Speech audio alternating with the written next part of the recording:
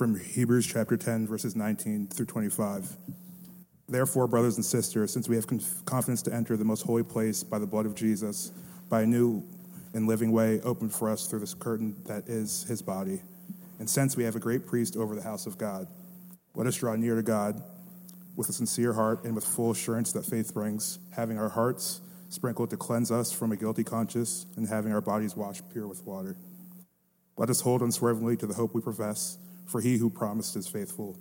And let us consider how we may spur one another towards love and good deeds, not giving up meeting together as some are in the habit of doing, but encouraging one another, and all the more as you see the day approaching. I was thinking about the graduations that I have been through, and I was digging through some photos, and I found this picture of myself right after my high school graduation. Do we have it up here? I'm the one on the right with the shiny, non-breathable commencement gown. I don't know what you call those things, but that's me. This is 1991, by the way, so before Friends was a television show. And I don't remember a lot about the graduation because it was 30 years ago. I just realized that. It was 30 years ago. Wow, I'm resigning. You need a much younger, hipper pastor at this point. But I don't remember too much, but I do remember a few things. I remember that it was in the gymnasium. This is well before the days of making sure you book a great venue for photography. They just stuck us in the gymnasium, all the fluorescent lights. There was a stage on one end of the gymnasium, so it's packed full of people. It's very hot, and the smell of wrestling mats and sports cream hovered in the room. I remember that. As you can tell from the photo on the screen, I was a pretty average student. I'm not wearing any cords of academic honor. I didn't graduate at the top of my class or the middle of my class. In fact, I graduated alphabetically. That's pretty much how that worked. Our speaker for the graduation ceremony was none other than our principal, which we all adored. And so maybe you're familiar with this type thing where you sit and listen to the person whom maybe you had to explain yourself to a few times. Just me. And I, as a youth minister, I was a youth minister for 15 years, and I went to a lot of graduations. And I've heard a lot of graduation speeches. And I can tell you, not just from my own experience of having graduated a few times, but sitting through these, they're all the same. They just fit into this one category, and it kind of goes like this.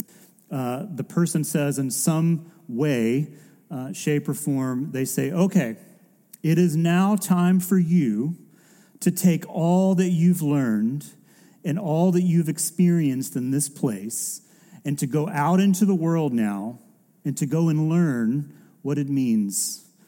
Go figure these things out. Go apply these things to your life out in the real world.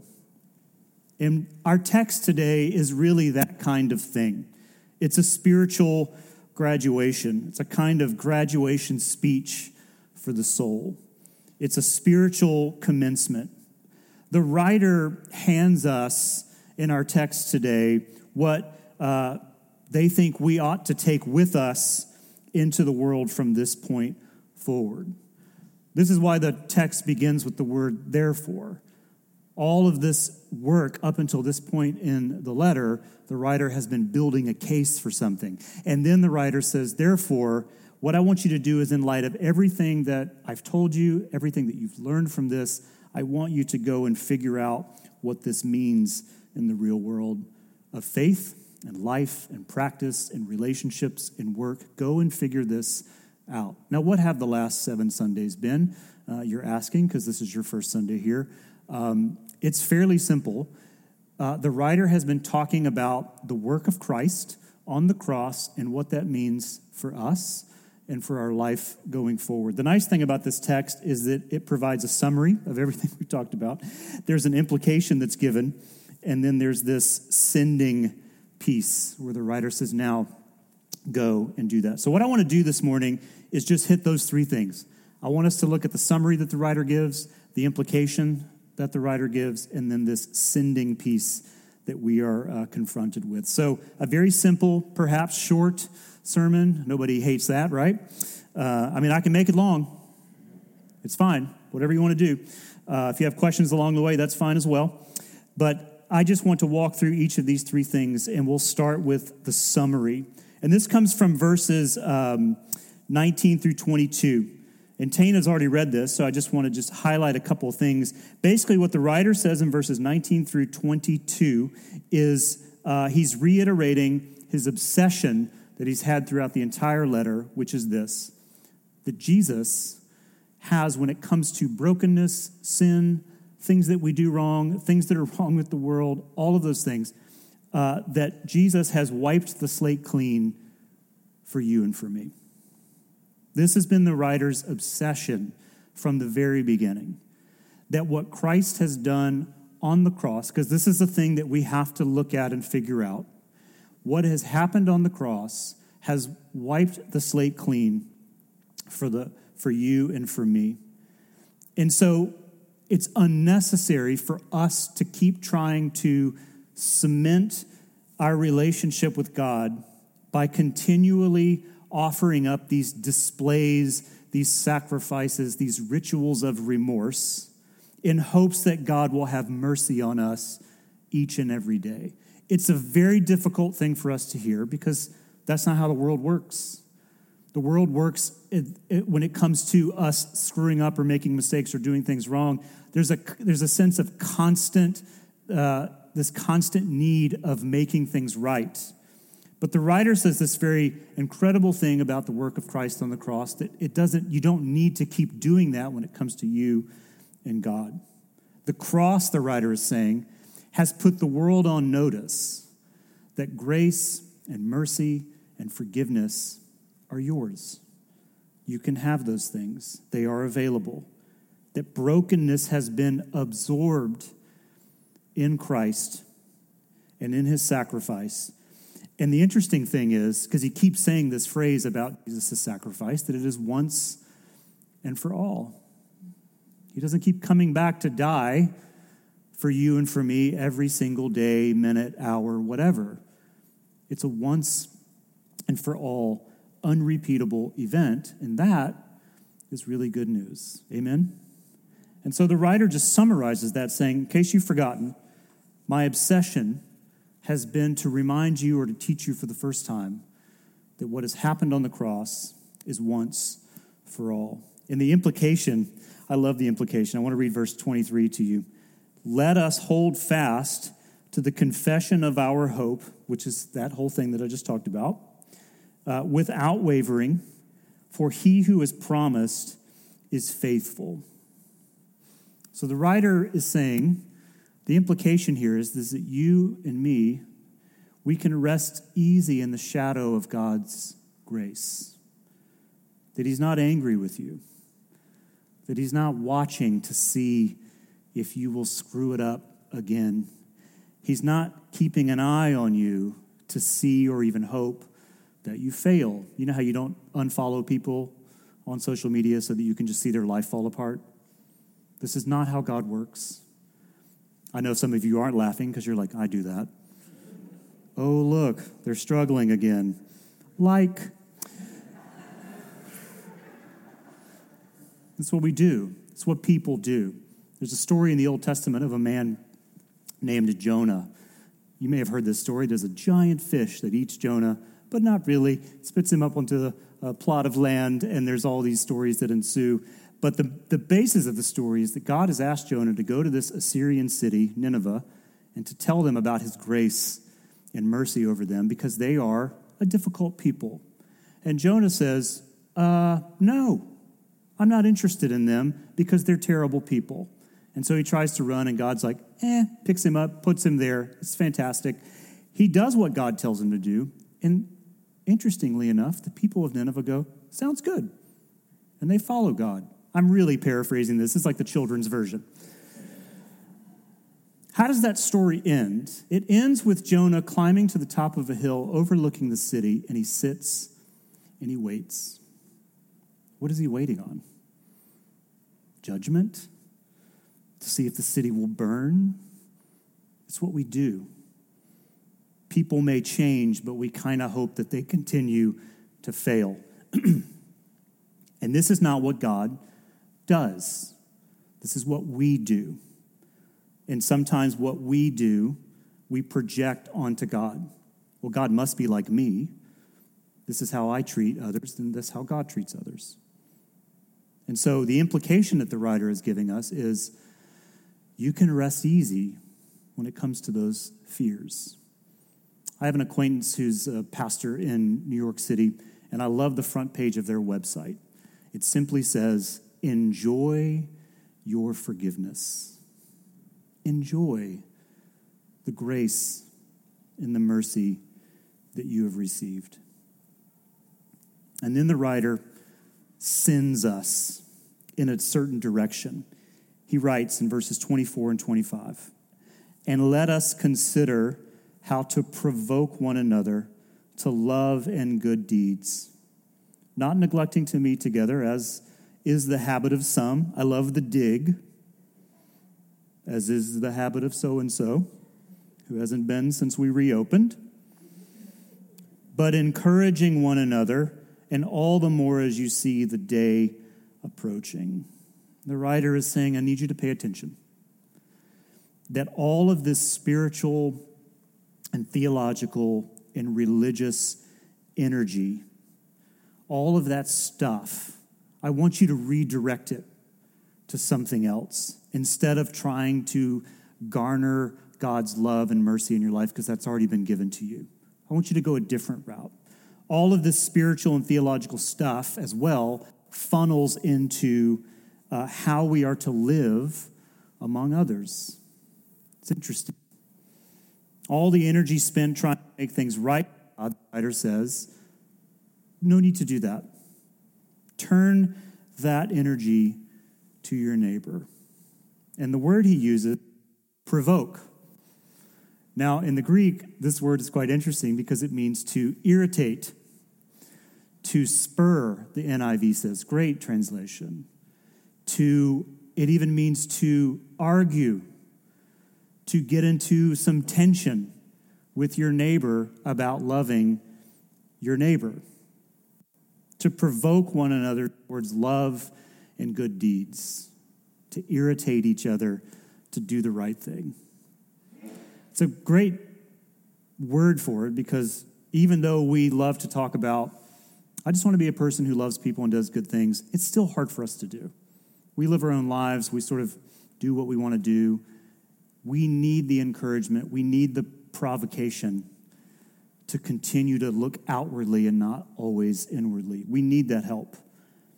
And the writer is saying, make sure that you are around people and that people are around you that provoke you towards love and good deeds. All of these things that God has done for you, the writer says, you now go and do for the world. When Jesus was asked what the greatest commandment was, singular, it was a popular question at the time. There are 613 commandments in the Old Testament, and the Pharisees were prone to debate these things. And so when they ask him, hey, what do you think the greatest commandment is? It's kind of a difficult question. It's like asking me, like, what is the best guitar solo of all time? When I was in the hospital back in the spring and coming out of ICU, I had a couple of panic attacks, because I have those. Luckily not up here, which has happened before, but not here. You're good. I was having a panic attack, and it was getting a little bit like, it was difficult. It was late at night or late into the evening. And the only people on the hall at that point was like just a surgeon. Nothing against surgeons, but they're not like emotional health doctors. And so the surgeon comes in, and I'm really sort of reeling here. And the surgeon comes in and asks my wife, can you just tell him to calm down? And she says, that's not how it works. It makes it worse, actually. But my wife is like trying to calm me down. And she says to me, okay, just let's hold my hand. She's like, what's your favorite Grateful Dead song? My heart rate went up. Like I was like, I don't know. Is it China Cat Sunflower? No. It's It's Sugar Magnolia. No, I mean, it was tough. It was tough. Those are real songs, by the way. So Jesus gets asked, what's the greatest commandment? And he says, to love the Lord God with all your heart, with all your soul, with all your mind, with all your strength. And they nod, because that's a classic. That's like, Fleetwood Mac Rumors. Like everybody in the audience is like, he's on to something.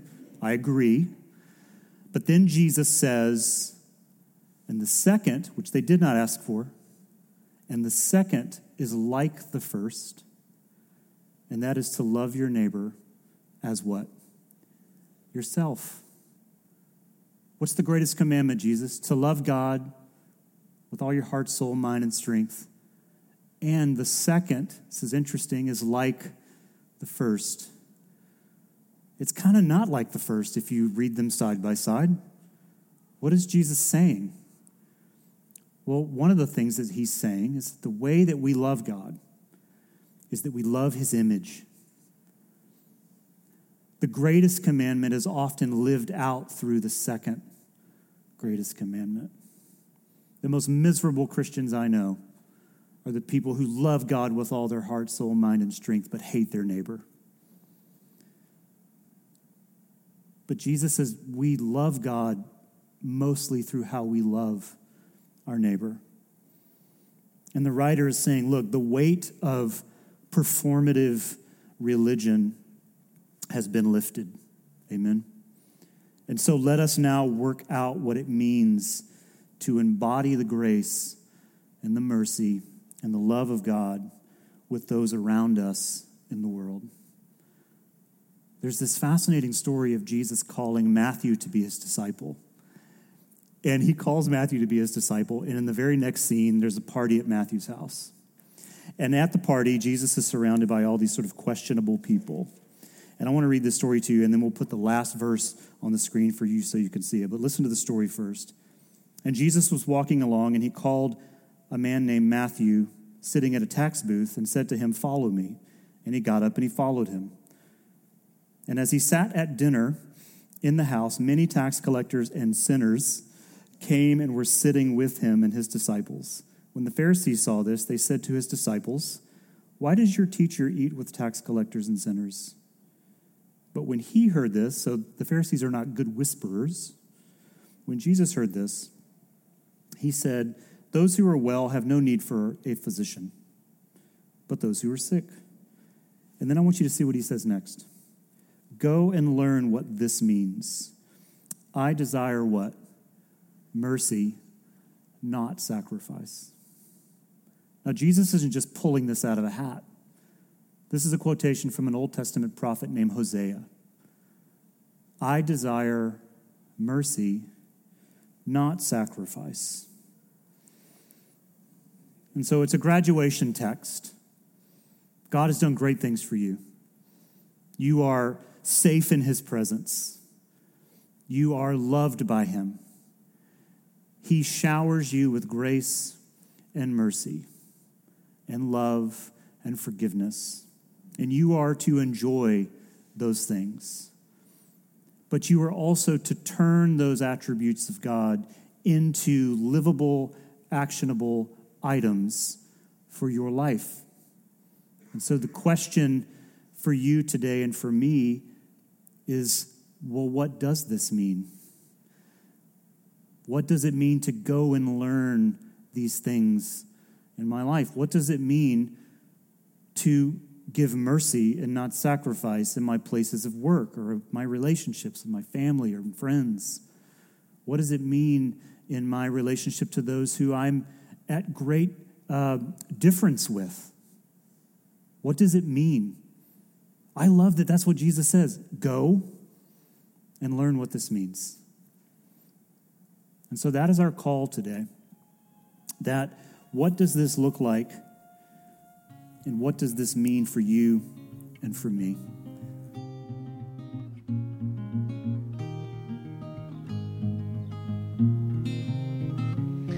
It matters to me. Took a long time to get here. If it would have been